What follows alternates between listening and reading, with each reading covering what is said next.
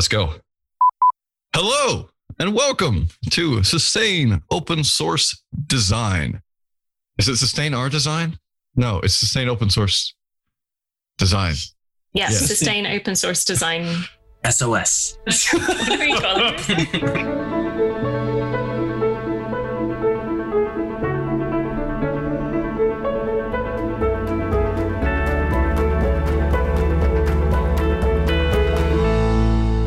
Hello and welcome to the Sustaining Open Source Design podcast, or the SOS podcast for short. This is where we talk about everything to do with open source and design and all the intersecting, interesting things that come up between those two different cultures and two different practices together. We have a few hosts on the call today. We have Richard Littauer. Hello. We have Perry Omeja. Hi. We have Memo Esparza. Hey, everyone. And myself, Errol Fox. Today, our guest is Abhishek Sharma. They are calling in from Gurgaon. I think that's pronounced correctly. Perhaps you can, in your introduction, can correct my pronunciation of where you are based. And they are the head of design at a company called Coloured Cow. So hello, Abhishek. Hey, everyone. So you are currently managing one of the open source projects there at Coloured Cow called Gillific. Is that correct pronunciation? Yep. Gillific. Great. And your responsibilities are looking after the UI and UX design, the interaction, and interacting with the users on a regular basis to improve the product. Visual communications and tapping into something that you've described as product-led growth, which I really want to hear more about. But if you'd like to tell us a little bit more about what you do day to day and your role at Coloured Cow on Gillific. So hi, everyone. I head design at a software development company called Coloured Cow. Working here has been an evolution of sorts. While I was still studying, I was really driven to conceptualize and build product. And that had a wide-reaching impact. But as I got more involved, I only learned that I didn't know a lot about. Working at Coloured Cow and heading design here has been about managing a lot of client projects. And one of them is Gillific, where I am also a product manager. So I look after a lot of aspects, which is the graphics, the UI UX, the branding. In fact, that's how it also began. I did the branding of the product. I'm also taking care of the marketing and other areas as well. So that's how the product cycle kind of evolves. Just to give you a brief introduction about what Gillific is right now, it's an open source WhatsApp chatbot that enables NGOs communicate with their beneficiaries. So we're building it mainly for the Indian and the developing parts of the world, because it's based on the premise that a lot of the developing nations have a deep penetration of WhatsApp, and a lot of people use this. So we wanted to give organizations, the NGOs, an opportunity or a digital means to talk to their beneficiaries on a daily basis. So that's one project that I'm managing right now. So from your introduction, Abhishek, you basically described about 4 different kinds of job titles and job positions, which to me isn't unusual in the open source space. How do you manage your time, and how do you make sure that you are doing each of these kinds of roles well? And is it something that you've also seen other designers taking on as well in the open source space? So a little bit of product management, a little bit of community engagement. Yeah, so the arrangement we have with Gillific and with most projects, it ends up being, a very startup-driven, startup-ish kind of structure where you do not have a lot of designers on board. You'll have a development team. There's front-end development, there's back-end development, and there's a designer. So I have been the sole designer for a while here.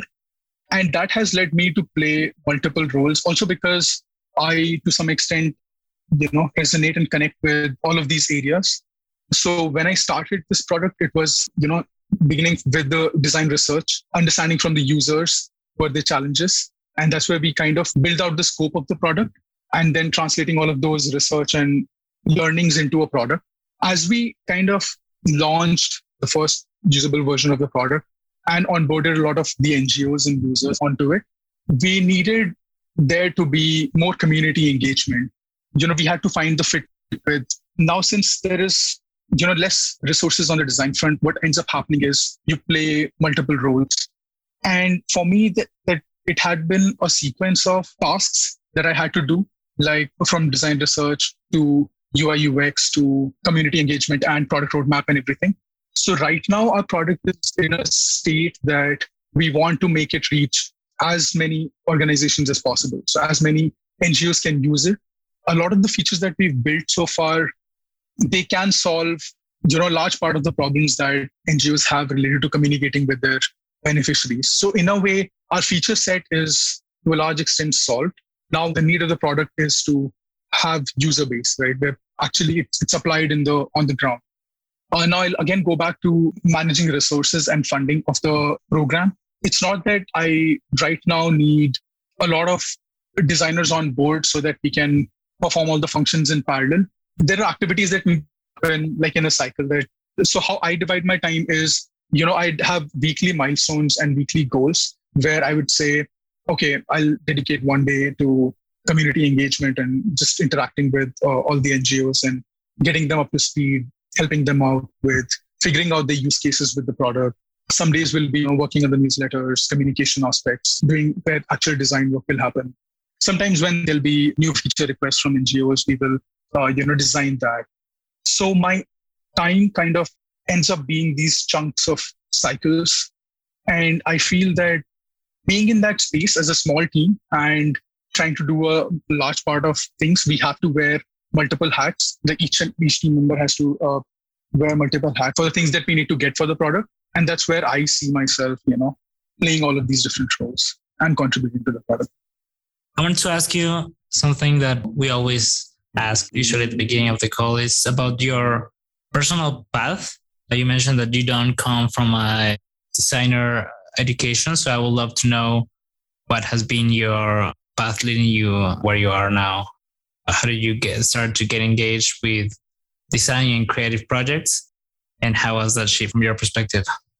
For me, like a lot of the designers out there, I don't come from a design background.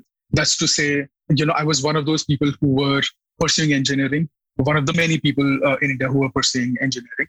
But towards the end of the 4 years, the time spent on engineering degree, I had kind of a falling out.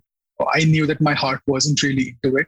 And I did, a quick self-discovery where I drew some Venn diagrams, figured out, okay, this is what I'm good at.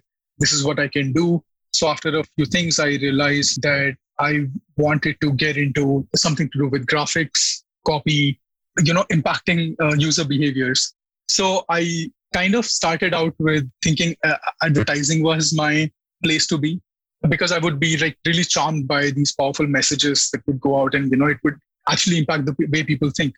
But then it was very quickly that I met this team of, developers, because I also had this notion of building and conceptualizing an idea that would have impact using technology. So it was very easy for me to like advertising as the choice and move towards design because I was also good at it and I had found a platform and a place to do it with other folks. So that's kind of my journey, into design. I was really not good at it at the beginning. I was just full of, ambition that, okay, this is what I wanted to do, but not much on the skills part. So my journey into design and becoming better every day was I would just pick up whatever came along my way. And if I knew that it fit in the realm of design, I would just work on that and try to learn along the way and take help from the team to make that happen. And what also fascinated me a lot was, how design was really this problem solving. So actually, as soon as I got into design, there was some problem with the other to be solved, which was quite engaging. And yeah, it just pulled me in. And then one project after the other, learning every day and seeing that you've built something which helps people do their job better or helps people, tell the story better. I think that was really great start and it made me stick. You mentioned briefly about community engagement, and something that you have written about is being mission driven. And I can really tell from the way that you describe what you do in Color Cow and how you work with Gillific, and why you would work on an amazing tool that connects beneficiaries with NGOs and facilitates those communications. I can totally understand. But what I'm really curious to know more detail about is how you do different kinds of community engagement, how you talk to, if you're allowed to, tell us how you talk to NGOs, how you build in their ideas into this open source tool. And especially if you're working with, say, NGOs or beneficiaries that maybe don't often get heard in open source software as loudly as, say, people that, I'm going to use a phrase which maybe some people won't agree with, but like the rules of open source software, for lack of a better term. So I'd love to know how you engage the kinds of people that Gillific is most useful for. Actually, this is turning out to be a lot more fun aspect of this product management than I thought it would be. And in fact, now I have started seeing my role as, equating product management to actually being this community facilitator and, engagement creators, for the lack of a better word. How I see and how it's happening for us is, so the product has been started by, founders who have experience in the social sector space, and they have created previous products. So they come with, having created a vast community around this. And in fact, in my past work with Colored Cow in creating designs and building, digital solutions, I have also worked with a lot of NGOs, which kind of fed into this role quite nicely and smoothly. So how it happens right now is, one of the things that we do is have monthly webinars where we would announce that, we want to discuss this topic, which is really about the problems that they want to solve, what the NGOs want to solve. It's not really the tech or the solution and, like the solution we're building. It's really about the problem that the NGOs are solving. So it kind of gives them a space or the topic that they resonate with. So one of the things that we do is webinars. The other thing is, like, a lot of the NGOs have, found value in this product that we're building. They see that it's cool, it's something that they want to try out, and they want to explore. So there is some sticky value to the product that we're building, which at least gets the conversation starting. So I really like that. And it gets us to at least interact with them, and they are open to hearing us out. The third thing we're doing very actively is to build a support channel and a community space where these NGOs can interact with each other, with their team, development team, design team, support team, and with each other so that they can learn from each other. The main tool or the platform that we have been running it on is Discord. And all the organizations that we've onboarded, or even not onboarded, they hang out there, they learn from each other, and they discuss, what could be the features, how they could solve their problem with the tool. Actually, it's mostly about using the platform. Like, I, as a community facilitator, so to say, I also, reach out to them, have weekly interactions, saying, trying to understand how they've been using the product, what their experience has been, what are the good things they're doing with it, are they achieving what they really set out to achieve? That way, if there is some gap between what they had initially thought of and what they're not able to achieve, we would try to fill in by learning more about. So, for example, somebody would say, we really want to do good with reporting and data analysis. So we'll work with them and figure out what kind of reports they want to create. And we'll try to bridge, the product and the goals. So these are just some of the things that we've been doing. And I realized that for open source, actually for any product, but especially for open source, what we really need to do is garner that community space where people can learn from each other about solving their problems. So when we, do these case studies, it gives other organizations, other NGOs a chance to learn from each other and figure out if this organization can use WhatsApp chatbot for such and such use case, then I can do so too. And I would also hear from a lot of organizations that, they would come forward and say, how are other people using it? And can we learn from them? So I end up connecting a lot of NGOs with other NGOs also, those who are doing good and those who want to try new things. So I think this creates and I feel that there may not be a lot of products out there, especially if it's not open source, that they will have such a community where it's all about peer learning, community learning, and a lot of our onboarded NGOs enjoy that aspect, or they appreciate that aspect. So yeah, kind of a broken, and I've been all over the place for this answer, but just to give you an idea of what are the various things that we're doing community development. Based on the things you just mentioned that you guys are working on for the community engagement part, do you think going through the path of building a community that uses your product increase the adoption of that particular product, like getting people together and then giving them a space to learn peer-to-peer? Does it increase the adoption of that particular product or your product in general? As that improves adoption?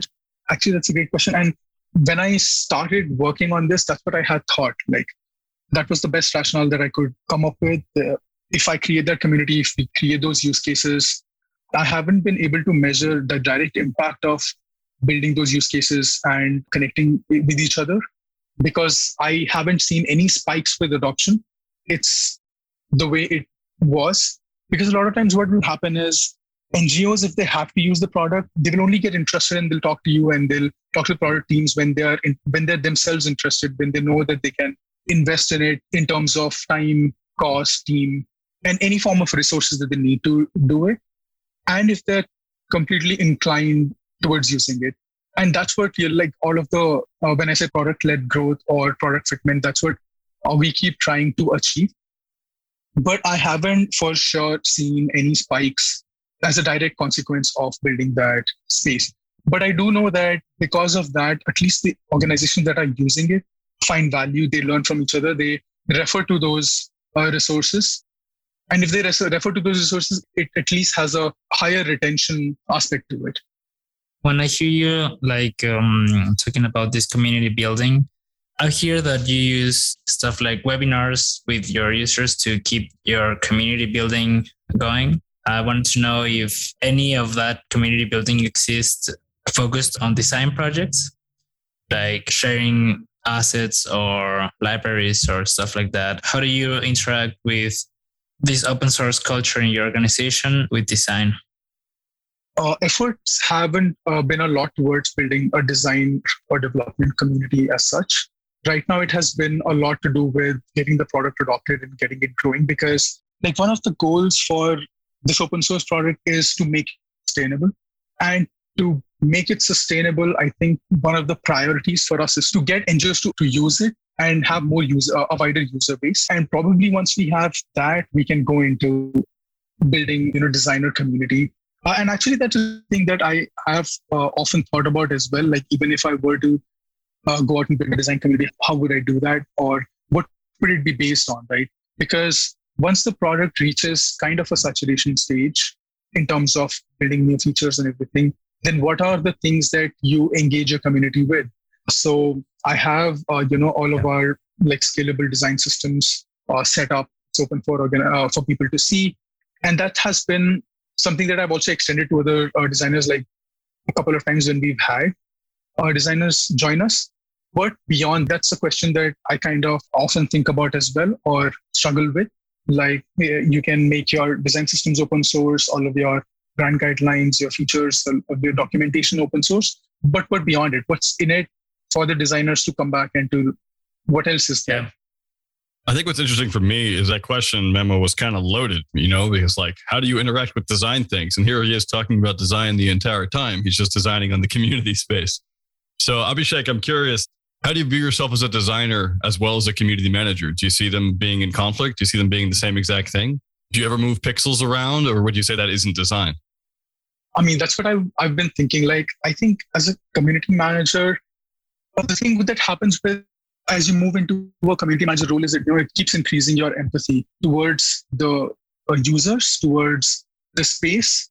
Because like as a designer, what I need to do is solve problems. And when I have to solve problems, I need to learn a lot more from the user. I need to keep hearing what are the things that they're saying. I have to keep an ear out for that, right?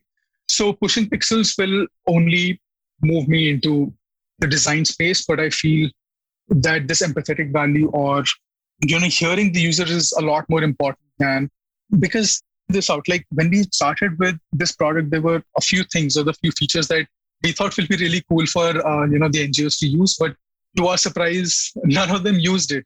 So how do I call myself designer being, pushing pixels or while hearing the community and then translating into the design, right? And that's why I kind of feel this role of being a community manager and listening to the community is very important for all designers out there who want to make meaningful, impactful products. That's exactly the answer I was hoping you might give, but it was above and beyond. I agree with you. I really like the thing about empathy is what you learn as a community designer. And that's maybe more important than just pushing pixels. That resonated really strongly with me. So no follow-ups, just resounding applause, I guess. I think I'd like to follow up on what both of you have said, because I think that we need both, right? We need, for good products, meaningful, impactful products, as Abhishek says, we need designers and community-focused researchers, user-focused people to really understand what the real actual needs are of open source software, especially when you're working in critical spaces like NGOs do. And then we also need great visual designers that translate those needs into those meaningful, impactful product UIs that work together. So sometimes that's the same person, sometimes it's multiple people. And I think that one of the things that doesn't get talked about enough, which is what Abhishek is talking about, is that talking to the community and understanding the community's needs of your open source software is design, for sure. Beautiful conversation. I can't agree more with your comments, Abhishek. To just complete the thought, and I agree to that 100%, like there is UI, because if you're not giving your users the best pathway to use the product, then also, like if you're not translating that empathy into the right UX, then also you're creating that gap somewhere or the other. And actually that also goes on to the communication design part as well. If you're not telling the right story of the product, then also you lose a lot of the impact of the product, right? If you're not able to convince or get that support or inclination for people to use it. So yes, that all across it, right? Just starting from the story to telling your story, to hearing their story, to translating it to, meaningful interface. So I completely agree with you. It's just that this was the phase I was in, playing a much active role as a community, like these current weeks and months. That's where I just took. That's what I completely agree with you. This makes perfect sense given that you're head of design there. And I think that this is indeed what a lot of head of design roles think about when they are working on software. And it's lovely that we have more people that are thinking about these things within open source software, because heads of design exist in large amounts in proprietary and commercial software for sure. But in open source software, it's rarer to see people in positions where they are empowered with this ability to think holistically, I want to say, about the way that design impacts and benefits the end users, or the users, the humans, the NGOs. And it's great that you have explained that really clearly within your answers to these questions. So thank you. We've come full circle on this design journey, which is great. I'm really curious to dig into something that you mentioned briefly in an answer to Memo's question, which is around, you haven't engaged with designers yet too much in the open source space, and you've been thinking maybe about how you might want to engage with them. And I would love to hear if there's any ideas of how you're thinking about potentially engaging with them in the future. But also, you've mentioned something about early career designers focusing heavily on theoretical design knowledge versus what you could describe as like real life design experience and knowledge. And I would love to also see whether that's come into your thinking around how to plan for designers being involved in the open source software and in Gillific. I mean, to answer the first part of your question, what would be the potential engagement for the designers who were to engage them? I think some of the things that I see right now are in research, in interacting with a lot more organizations to hear out their problems.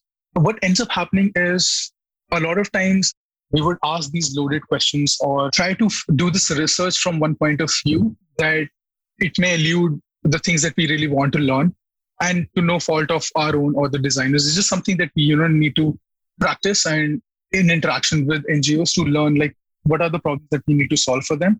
So for Glyphic, I think the direction we could take is do more research, learn more from the users, what could be the scope or potential of the product.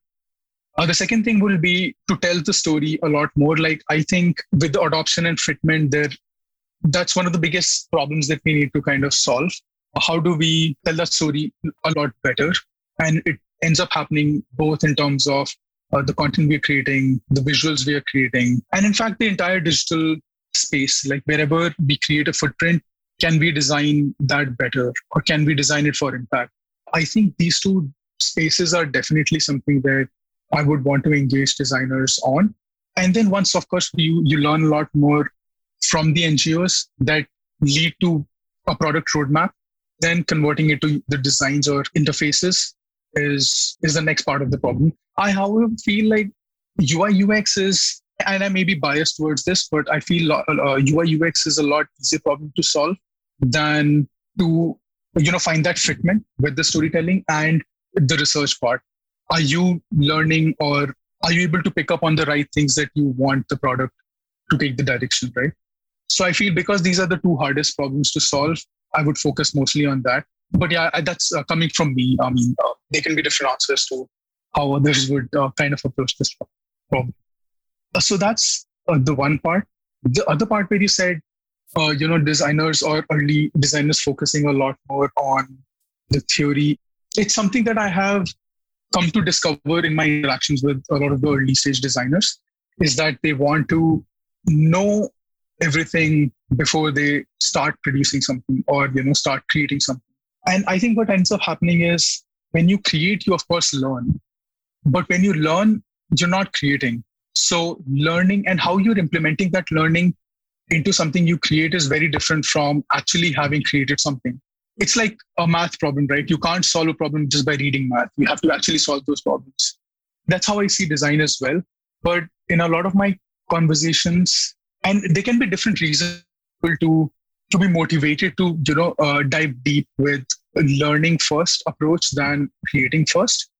And I still need to learn, what those reasons could be. But I feel that actually having created those things, that actually the creating brings both, right? It gives you something that tangible that you've created, and you learn at the end of it. It may be the bad first cut, but at the end of it, you see what you've done. And a lot of times, like in my process of mentoring the early stage design, what I will do is get them to create something and then also ask them to, have something that they want to aspire to or reach. So they will always have these two images of what they've created in the first cut and what they would want to reach out to.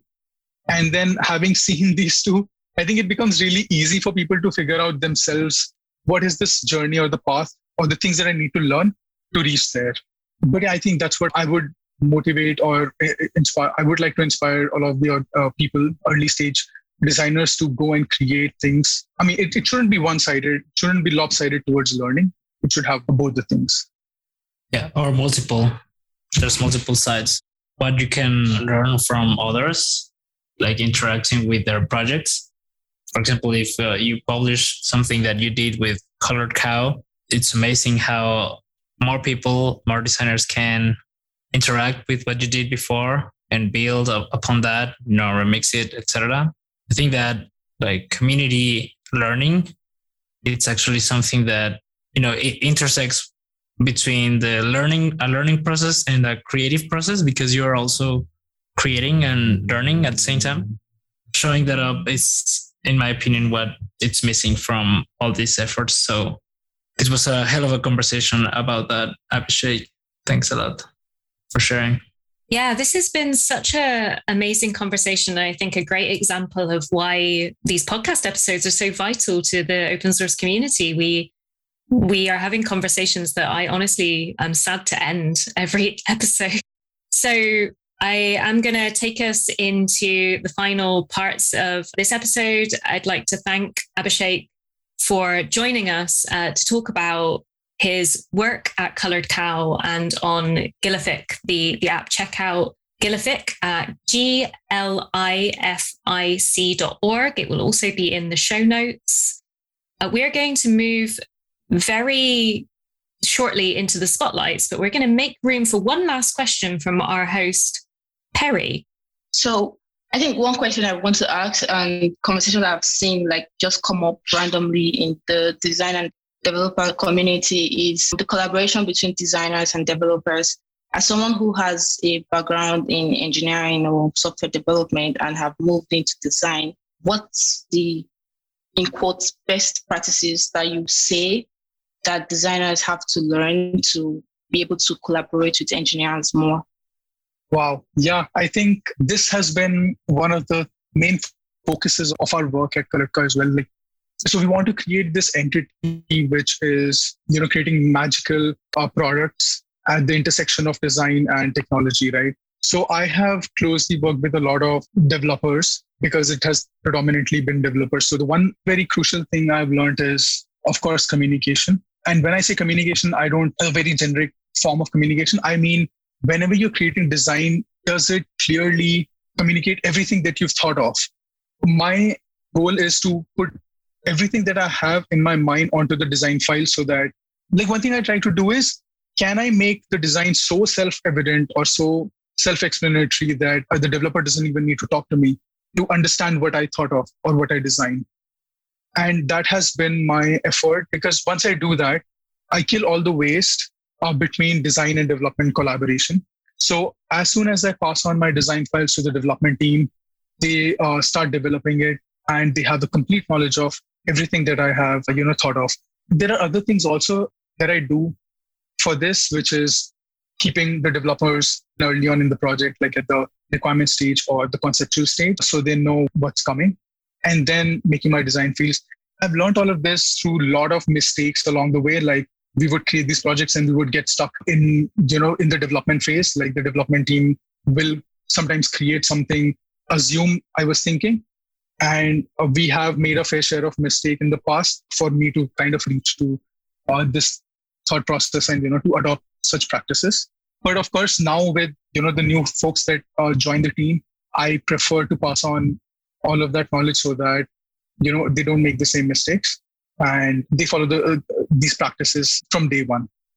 I think this just goes to show how many critical parts of design and open source are needing conversation. So thank you.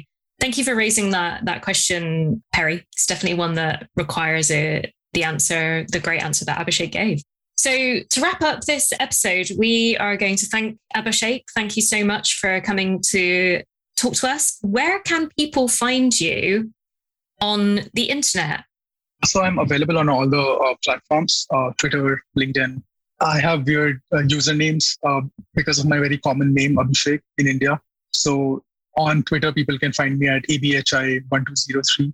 I also try to write on Medium. My journal there is called The Everyday Things of Design, where I try to keep up with, everything that I learned every day on design, but I haven't been doing that really well. I mean, I haven't been consistent with writing it, but people can check that out or connect with me on LinkedIn. Great. No worries. I definitely can sympathize with not keeping up with a consistent writing practice as a designer. You've got a lot of work to do, so I'm not surprised, but I'm sure that the writing that is there is very good. We will make sure that we put social profile links in the show notes as well, folks. So just in case you missed the spelling of any Twitter profiles or anything like that, don't worry. They will be available in text format. So as we close out, I'd like to make sure that I give another shout out to Gilific, and that is GLIFIC.org, which is the product that Abhishek was working on at ColorCal. And to move into spotlights, this is where we talk about a project, open source or otherwise, that we think is cool. And the host that I'm going to call on first is going to be Memo Esparza. What spotlight have you got for us? Yeah, my spotlight for today is something that I have been using from quite a while now. It's a site called niceverynice.com, really easy to remember. And it's some sort of repository model that I would really like to replicate for open source stuff. It includes, a collection of resources, libraries, and the most interesting part I'm finding here is like the examples of successful UI from real companies. So yeah, that would be my spotlight for today. And Perry, what is your spotlight for today? My spotlight for today would be a sort of new open source initiative, Open Source Stories. I think they have a lot of great vision to telling stories around open source and a lot of things that are unsaid, and a lot of narratives that has been shaken under the carpet. And I think they're doing an awesome job in trying to like give a spotlight to people who are changing the narrative in the open source space. And I also think that this podcast obviously is one aspect where we give spotlight to people who are doing great work. And I feel like having something like the open source stories is something that will do a lot of good in the open source community at large. Super cool. I can't wait to check that one out. Richard, what is your spotlight for today? TinyCat. TinyCat is a small library, online library system for small libraries. I am on the board of the local nature center. We have around 3,000 books. We needed something to have members of the library take out stuff. TinyCat snuck right in and filled that need for us without me having to design something or without using a massive library system. I don't think it's open source, but it's very useful. We love useful things, even if they're not open source. So my spotlight for this episode is a project that is made by the Federation of Humanitarian Technologists, who, if you want to find out more about, there is a great episode on the Regular Sustain podcast that you can check out. And I think 2 of the different founders of the Federation of Humanitarian Technologists have been guests on the Sustain podcast. You can find out more about what they do. But the tool that I'm promoting and talking about right now is called Coalesce, and that's COALESCE. It's an open source volunteer management platform. So they are doing similar work, I think, to Abhishek, the folks at Gillific, around how to give better tools to NGOs and better tools to human rights advocates and human rights activists. And they have a hackathon coming up very soon. Keep an eye on their communications to find out when their hackathon will be. And finally, taking it over to our guest, Abhishek, what is your spotlight? So I think one spotlight definitely goes to the open source design community and all of the folks. So, and I say this because like when I was 1 year down in the open source journey, I was trying to figure out like what are the open source communities for design. And this is the first place I kind of found. And then, so I've been attending the monthly discussions. So I think this definitely deserves a spotlight. And the second thing is one of the projects that we do at Colored Cow. It's called CodeTrek. That is a space or a learning program that we've created for graduates who have just come out of college to learn anything related to design, to softwares, whether it is design, development, or project management or anything. Because it's free of cost. It's something that we run mostly in the northern and hill regions in India. So I just wanted to give spotlight to that because people can access it, reach out to us to learn things anytime they want, and it's completely free of cost. Awesome. Thank you, everyone, for those wonderful spotlights. Don't worry, listeners. They will all be linked in the various show notes and in places that you can find them easily. Thank you so much again to Abhishek for joining us for this conversation. We hope to have you back at some point soon. And thank you to all the rest of the hosts for joining us for this conversation. See you next time.